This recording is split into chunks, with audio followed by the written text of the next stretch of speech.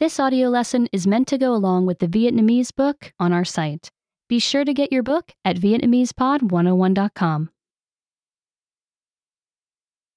Nhanh và chậm. Fast and slow. Báo là động vật rất nhanh. A cheetah is a very fast animal. Rùa là động vật rất chậm. A turtle is a very slow animal. Đại bàng là động vật rất nhanh. An eagle is a very fast animal. Ốc là động vật rất chậm. A snail is a very slow animal. Đà điểu là động vật rất nhanh. An ostrich is a very fast animal.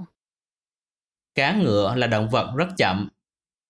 A seahorse is a very slow animal.